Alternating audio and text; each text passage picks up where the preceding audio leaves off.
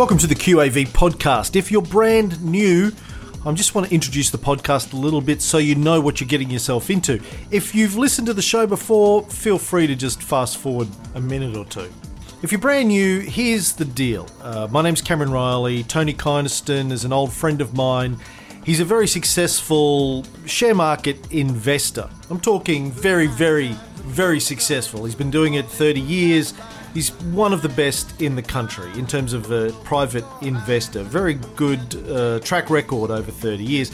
And what this podcast is about is Tony basically teaches me everything that he knows about investing in the stock market. And you get to listen.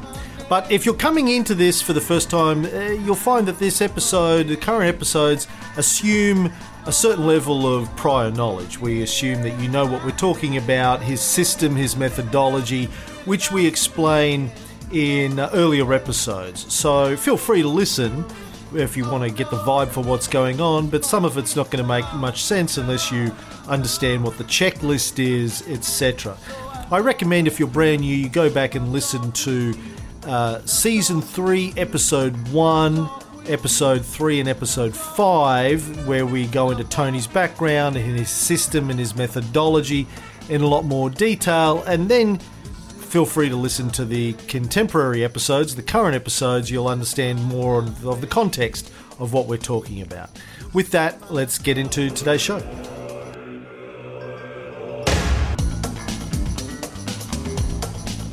Welcome back to QAV. Tony Kynaston. This is episode 349, season 349.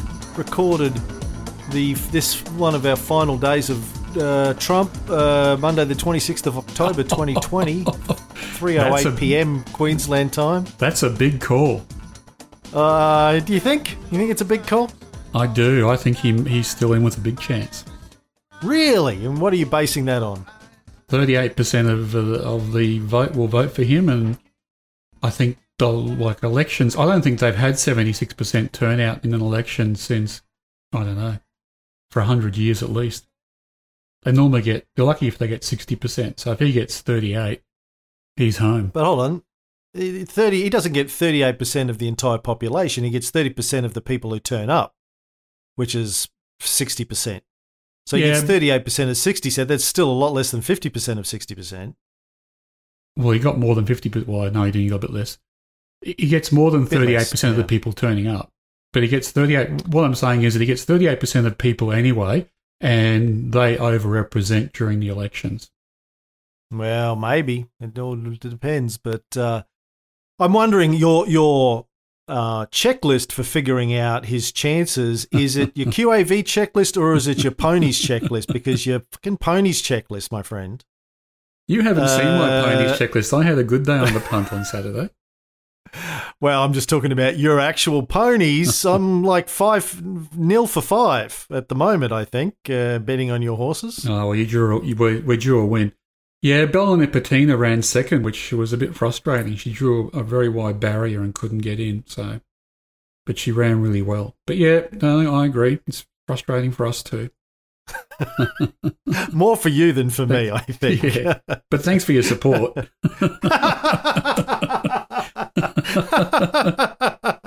Yeah, you've got millions invested in these horses. I've put like $25 behind them in the last week, which, you know, millions for you is like $25 for me, but in the end, but still.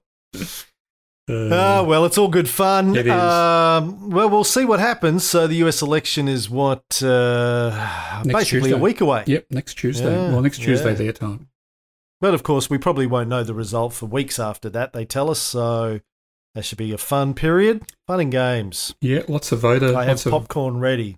Lots of mail-in voting going on, so that'll take a while to count. And of course, there'll be disputations all over the place, and including Trump will dispute leaving potentially. So who knows?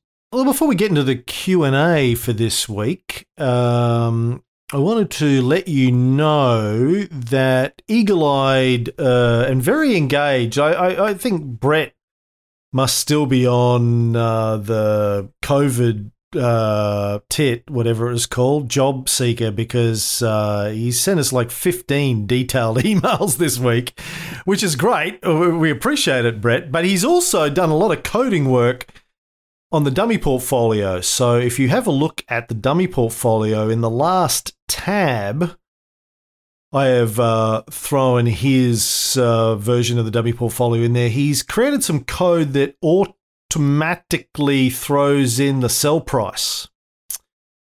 And I haven't gone through it in detail, A, because I haven't had time, B, because it would probably be over my head, but I did compare it with the manual sell prices that I had eyeballed, and they seem to be about the same. So I thought you might want to take a look at that sometime if you have the time. Yeah, sure, I'll do that. I haven't seen it yet. I have seen some of the emails from Brett, which is good. Oh, we're going to get into those in a minute. Yeah, they're great. Yeah. Detail, graphs, charts, everything. Okay, so our buy list, test, auto, sell price list. Okay, I'll have a look at it. He's taken, I think, your sell price calculator and put it into the dummy portfolio, which is, looks good, looks great. And then it also tells us what to do. Hold, so I don't have to compare my sell price with the current price manually. That's the one that Brett sent us as a standalone spreadsheet. Got it. Yeah, and then he did, and then he put it into Google Sheets. I think it was already in Google Sheets. He put it into Excel, but then it said to me, "Look, I can share with you my Google Sheet version of it." And I go, "Well, that's easy. I can just copy that into mine." So anyway, we'll have a look at that. People can check that out and see what you think. See if you think it's up to scratch. But thank you to Brett for putting in that effort. We appreciate it. Dr. Copper, Tony. Before we talk about Dr. Copper, we have to talk about GRR and CAA. Well, it's all part of the same thing, so let's talk about the whole lot together. Yeah. Okay. Yeah. Alrighty then. Yeah. Okay. So I read an article in the AFR on the weekend talking about Dr. Copper, and that's an old name for copper, or an old name in the share market for copper, and it's called Dr. Copper because it's often a leading indicator of improvement in the global economy. And so therefore it's like a professor of the global economy, Dr. Copper. Anyway, so that made me... And the reason for that, just before I go on, the reason for that is copper is often used in, building homes. If they're expanding, then copper gets used more, and that's a sign of global growth. Anyway, so I went to Index Mundi and had a look at the copper price and thought, yeah, it's just gone through a 3-point buy line, and that's something I remember happened at the time that I started buying gold shares 4 odd years ago or so, and I think it probably coincided reasonably close with Fortescue Metals Group in terms of iron ore prices, but I'm not sure about that one. Anyway, so I had a look at our buy list, and the only sort of standalone copper company we have in the buy list is C6C, Copper Mountain, which is a small one, but it has its share price graph has shot up in the last couple of weeks. So I'm thinking that there probably is a bit of a case to look at these changes in commodity prices and look at our buy list and promote something which may be lower down the list and buy it next, just on the strength of the underlying commodity going through a buy signal. And I had a look at I went through Index Mundi and had a look at the other metals as well. And it also, the 3-point buy line is also happening, not just for copper, but also aluminium and zinc. And going through our list, we don't have any zinc plays. There are very few standalone zinc miners that I can think of. But there is an aluminium company, CAA, Capral Aluminium, and that's on our list too. So my thought was we bought GRR last week, and that's still, I think, about the same price as what we paid for it. So I'm thinking we might swap that out of the dummy portfolio and swap in CAA, which is higher on our buy list than C6C. But I'm also thinking, Cam, that we might swap out Schaefer Corp, the second purchase of Schaefer Corp, which has come back a little bit, but still hasn't done much for our portfolio since we bought it after the last results. Swap that out for C6C, so we have some exposure to the upturn in copper and aluminium. And just to go a bit further with that, I want to declare that nickel also went through its 3-point buy line, or maybe a month or two ago, and I did the same process back then. And I found a company called whose code is NIC. I think it's just called Nickel Mines. And I bought a little bit of that for my own portfolio. It doesn't rate on the buy list for QAV, but it was, I think, a standalone nickel mine, which was, I think from memory at the time, it was the next highest QAV score, even though it was below our threshold. And that's done really well for me. I bought it at 60 cents, and it's now about $1. So in the last month or two. So I think there is something in this, buying the commodities as they turn.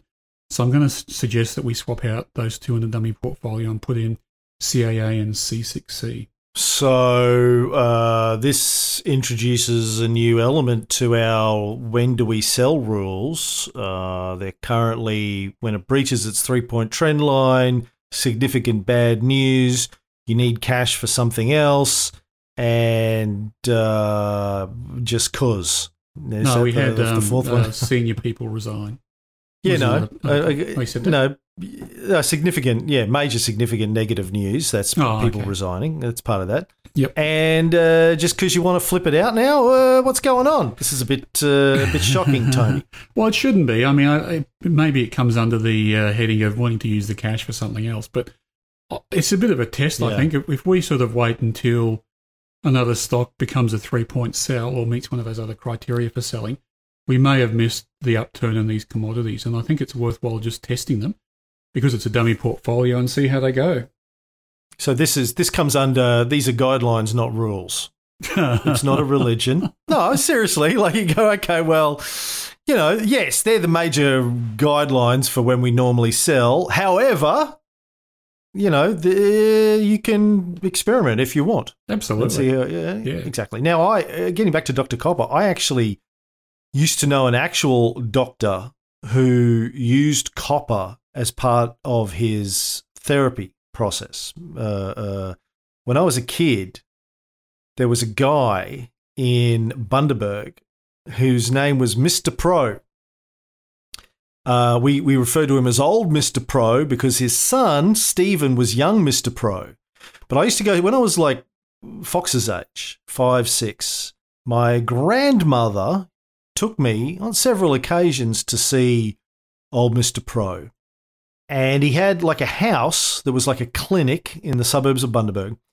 And you would go in and lie down on his table. He would get a divining rod and hold it over your body and go up and down your body until it moved and it wavered. Then from that, he would determine the cause of your malady.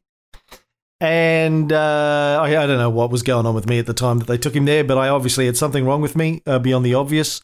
Too handsome, I think, was the prognosis. But then what he would do is he had these little wooden boxes about 6 inches long, a couple inches high, that he would put little rolls of coloured cotton in. They were like different. You'd have a specific combination of colours to cure you of your malady. This box then was attached via a copper wire to a copper arm bracelet that you would wear on your wrist, and you would lie there in his clinic for an hour wearing the copper bracelet attached to a wooden box of coloured cotton. And you'd have to come back, every day or every week for a prescribed period of time, and boom, cured, colour therapy. So he was the real Dr. Copper, Tony. Oh, thank you. I was waiting for the point. That's great. That was Dr. Copper. He would use copper and coloured cotton. Okay. And my grandmother swore he cured my uncle decades earlier than that of polio using this same therapy. I would think if anyone cured anyone of polio, they'd be very, very wealthy and wouldn't be living in Bundaberg. Hey, don't be dissing Bundaberg. I've thought for years I'd love to go to Bundy and dig down and do a documentary on that story. Because it's one of those things I forgot about. As an adult one day, you remember it. You go, what the hell was that? Yeah. What? I've asked my mum about it. She goes, well, he did cure my brother of polio. And I'm like, well, so they say. There you go. I put that in the laying of hands category, Cam. Yeah, pretty much. The power of the mind. That's what it is. Yeah. Yeah. And if you didn't get better, well, you just didn't believe in the cotton enough. Your faith was lacking. Yes, exactly. Well, I used to have relatives who wore copper bracelets and rings. It was supposed to cure arthritis. Yeah, that's still a thing. They still sell them in health food stores and stuff. A bit like Ernie and Bert, sticking a banana in his ear to keep away the alligators. What? There was elephants. I don't see any elephants. See, it works. Yeah. Classic. Exactly. Yeah. Cape and Kelly. Let's talk about Cape and Kelly. One last thing, sorry, on Dr. Copper before I go. There is, if people are like Capral Aluminium and Copper Mountain are both very small stocks, so it'll be hard to buy into those if you have a larger portfolio. But if anyone's interested, check out Oz Minerals, which is lower down again on our QAV checklist. It's not on the buy list. I think it's got a QAV score of around 0.03, but it would be the largest market cap copper play on the ASX in terms of rankings. Using the QAV score to rank them, that's the biggest one that comes to close to the top of the list. Right. So check that out. Cape and Kelly, let's talk about that. So people won't have heard this yet, but last week Okay. That's all right. We can give them some advance notice. So last week we had a great chat with Stephen Moriarty. I think might have been Stephen Mabb who suggested we get Moriarty onto the show. He is an investor. I think he's part of like an investing advisory group. He's got a book out, Low Rates, Less Risk, Low Rates, High Returns. That's it. And we had a great chat, and it was a great book. And we sort of, my feeling when I was reading the book was that a lot of the basics we agree with. There was some stuff that I thought didn't fit with what you teach in QAV, but my conclusion after the interview was, well, he's talking to a level of investor. His stuff makes a lot of sense for a level of investor who's lower down on a lower rung of your investment ladder. It's sort of people that are at an ETF stage. His stuff might help them get better returns out of their ETFs. So he's not really talking to a QAV level investor. So that's fine. But he uses Cape and Kelly a lot, and I know you wanted to talk a little bit about Cape and Kelly on the back of that. Yeah, thanks. The reason for raising it now is that I wanted when we get these interview subjects on, I want to try and learn from them and see if I can apply it to QAV and get better returns. And at some stage during the interview with Stephen, he said that he had gotten, I think it was a 23% compounding return. Now, I think that was for the part of his portfolio that was invested because he holds lots of cash. So I thought I'd try and run some numbers for the last 20 years because he was focused on indexes and ETFs, on the Australian stock market anyway, and compare it to my own returns but using the Cape and Kelly methodology. And I think we should do a show perhaps on, we'll put out the Stephen Moriarty interview, and if people want to know more about Cape and Kelly, we should probably do a show on it because it is interesting stuff. I've struggled to apply it to my own investing, but that doesn't mean someone out there listening can't teach us how. But just before you go further, can you give us a quick 2-sentence description of Cape and Kelly? Of course, yeah. So Cape is the 10-year average PE. So rather than using a PE for the market for this year, it's the 10-year average, rolling average PE for the market. So it tries to smooth out the price-earnings ratio for a particular market. And what it basically does is that it says if the market CAPE, sometimes called the Shiller ratio, is high, you should have less invested in the market. And if the CAPE Shiller ratio is low, in other words, a low PE for the market, you should invest more. So Kelly says that we should use some maths to work out how much to allocate when the CAPE ratio is high or low. So more cash when it's high, less cash when it's low. long story short, the maths basically says when the odds of an investment are tipped in your favour, you should invest more.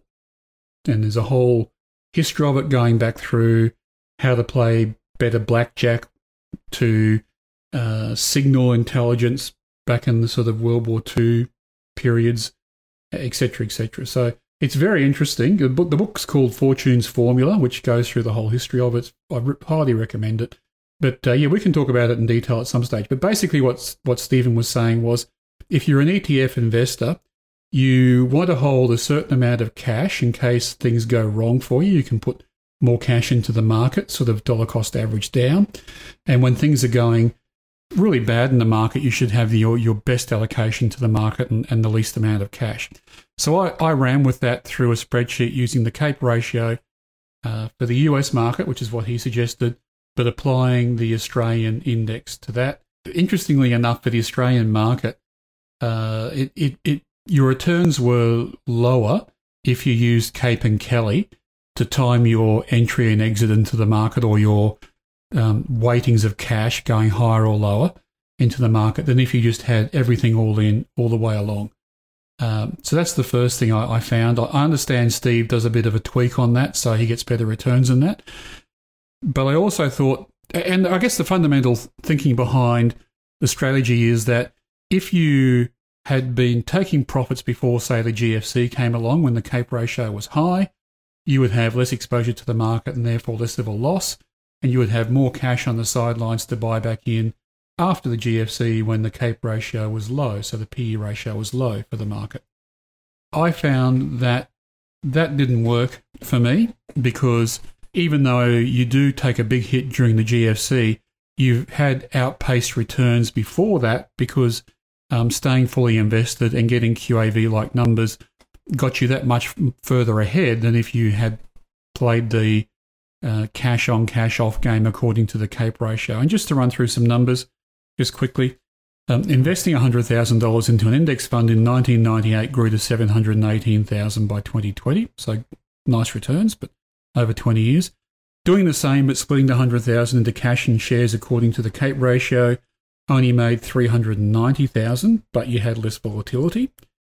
And then my track record, so using my personal record year on year, investing $100,000 in 1998, but keeping it all invested was $2.5 million by 2020. But using the CAPE ratio allocation of cash and shares only grew to $971,000. So this has always been my take on this whole sort of argument, is that yes, you have lower volatility. Yes, when the market turns down, you take a lower hit. Yes, when the market's low, you can put more in. But by having cash in the market, it acts like a boat anchor and seriously reduces your return. So I think you're right in your summary. CAPE and Kelly are good for people who are on the lower rungs of the investment ladder, but people who are getting outsized returns, the cash component holds them back. Yeah, so to clarify or expand on something you said at the beginning of that, he said he got, I think, 23% last year on his equity component, but that was only 10% of his portfolio. He had his other 90% in cash. So obviously the actual return on his entire portfolio is going to be a lot less than 23% if 90% of it's sitting in cash for the year. So, yeah, I mean, he said that himself in the show. So you've gone and done some regression testing on moving in and out of cash versus your strategy, which is be fully invested at all times. Correct. Yeah. And I just wanted to run those numbers down after the interview because it was bugging me that, it wasn't bugging me. It was bugging me that he had 23% last year. So that was one thing. So I thought, can I learn? But more so, could I adopt what he was saying to our portfolio? And I don't think I can. You get lower volatility, but you get lower returns as well. Well, and congratulations on continuing to play the role of our intern, doing our regression testing for us. Yeah, thank you. Before we move on, I wanted to give a shout out to Damien Parker, one of our listeners down in the Gold Coast. Stopped in to visit him and his lovely wife Maureen. We had a coffee. yesterday on our way back from our little weekend away in the Gold Coast hinterland. So thank you to Damien for taking time out to have a chat. And he's going to come on the show in the next couple of weeks and tell us about his investing and his. He's got a great background and story himself. He wrote a book on business checklists back in I think the 80s or the 90s that sold something like 50 or 60 million copies. So looking forward to hearing more about that. Wow, yeah, that's great. Maybe he can ghostwrite our book and sell a few. Yes, I'm sure he has nothing better to do with his time. All right, into the questions. Hang on, a couple of more things before we do that.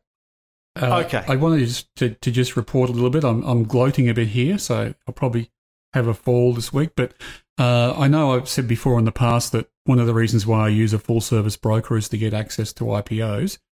And I managed to have a small allocation. It was around $45,000 into an IPO that Alex Hay, my stockbroker, brought me. Just wanted to run through the process. So a couple of weeks ago, Alex called me and said, do you have any money? Do you want to go into this float? The company's called Clean Space. They make ventilators and respirators. They're ex-ResMed staff who've gone off out on their own to do that. He basically called me on Friday with the chance to get into an allocation. I had to sign up by Monday and pay the funds by Tuesday. Anyway, so long story short, the company listed yesterday at Friday at $4.60, and the price today was $7.21. What's the code? I don't know. It's called Clean Space. So yeah, so it's done really well for me. I'll from here I'll probably just trade CSX. I'll just trade using the 3-point trend lines and see how I go.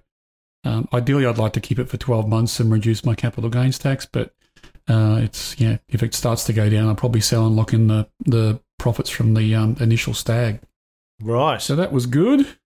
And then lastly, next Tuesday is not only the American elections, it's Melbourne Cup. So we talked about Melbourne Cup tips last week. So I'm hoping to have some tips for people, which maybe you can put out on the Facebook page or via an email next Monday, or at least by Tuesday morning next week.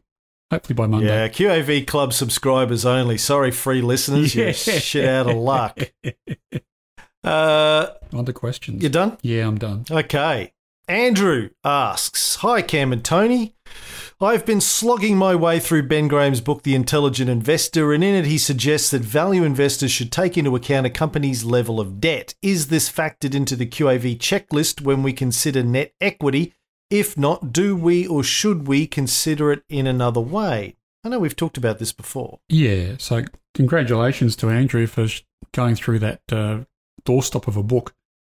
And it's, written in the 1930s, so the language is a bit old-fashioned as well. But it's a good book, but pay attention to the chapters on the market is a voting machine, or the weighing machine, and the one about Mr. Market being your neighbour who has bipolar disease and comes to offer you a price for your companies every day, whether he's feeling high or low. So good on you for that.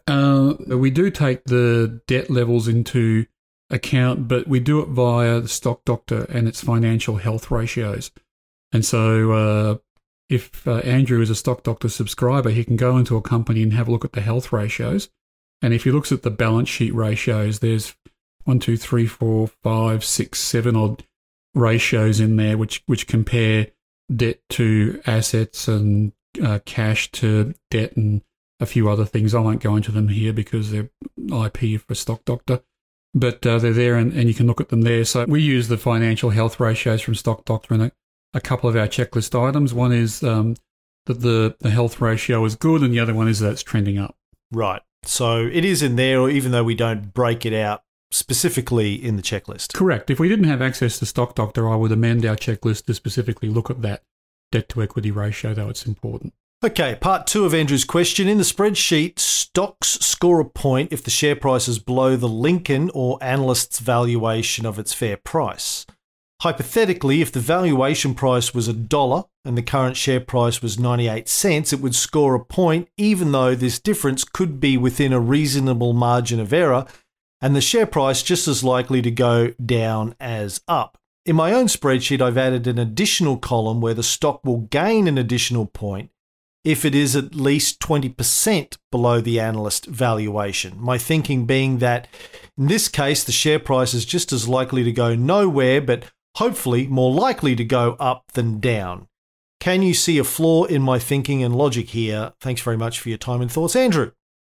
Can't necessarily see a flaw in your logic, Andrew, and I like the idea that you're modifying the checklist for your own use, and I'd love to know what your experience of that is in time. A couple of thoughts around this. First of all, I've come to the opinion over the years that people can't value a company to within anything like $1 anyway. So, if the stock price is 20% below or 1% below, I think the more important fact is it's below what someone thinks, like Stock Doctor thinks, is fair value. So I think IV is more of a directional indicator rather than a perfect indicator or a specific indicator. So that's the first thing. And the second thing is that if a share price is way below what the market consensus is for its IV, or what Stock Doctor thinks its IV, or what we think its IV is, there could be a reason for that. And that's why sentiment plays a big part in this, because something that's very cheap compared to what the market thinks it should be may have a reason for that. And so we look at sentiment and say, is it cheap but it's going down? Say, for example, Myer, we looked at, or Apollo Tourism and Leisure we've looked at. They seem to score well on our measures. They're below IVs, I think from memory, in the market, as well as with a consensus IV among stockbrokers, our IV, and with Stock Doctor. But the share prices are going backwards, so the 3-point trend line is important. And I say that that probably holds more for bigger companies where there's lots of stockbroker research and analysis on them than for small companies. I'm quite happy buying a small company that doesn't have a consensus IV or a Stock Doctor IV, because I just think the IV is kind of more like a radar map of where valuation is, rather than anything you can lock in and pay really close attention to. I think there's also a bit of a pendulum effect that goes on too. So, and we ride that pendulum. So yeah, you're right. The IV might start off being, or the stock price might start off being a long way below IV, and then get close to IV, and then ride a long way above IV because of this pendulum effect that people come on board more and more as the stock gets more and more notice, and the stock gets more and more notice because the share price is going up, and it becomes a nice little virtuous circle for us. So that means I would still buy into it if it was close to its IV price, because I think it oftentimes they have more to run than that. But yeah, they're my thoughts. Like I said, I'm not paying too much attention to the gap between the price and the IV, but I'd love to know your thoughts or your experience after you run it through your checklist after a while. Well, that's the end of the free episode for this week. For the brand new folks, I want you to know that each week we have a free episode and a premium episode. Free episode runs about half an hour. Premium episode usually runs for an extra half hour to an hour, depending on how many questions we have from our audience that week, because we spend a lot of that time answering questions. If you want to check out the premium episodes, you can go up to our website, qavpodcast.com.au, and sign up for the 2-week free trial. You get to have a look at the premium episodes, you get to have a look at the checklist, the getting started guide, all of the video content that we have. You get invited to our VIP dinners and our VIP Zoom calls for club members. You get to ask Tony questions that we can answer. You get to get invited to our Facebook group, our private Facebook group, etc., etc. So, and also we get a private club member newsletter each week we send out as well with some stuff in it. So check that out, qavpodcast.com.au. But as I said, if you're brand new and you're trying to figure out what's going on, go back and listen to Season 3, Episodes 1, 3 and 5, 301, 303 and 305. And then you might also want to go back and listen to Season 1 as well, all of the free episodes in Season 1, where we go into a lot of detail about Tony's system and methodology, and figure out if this is right for you, if it's something that you want to go further with, if you want to learn how to invest like Tony does, then you can check out the QAV Club. The other thing I always have to say is we're not financial advisors, so don't take anything you hear on this as financial advice. This is just here to teach how one guy invests and thinks about investing. If you need financial advice or tax advice, please go see a financial advisor or a tax advisor. With that, stay safe, good luck with your investing, and we'll be back next week.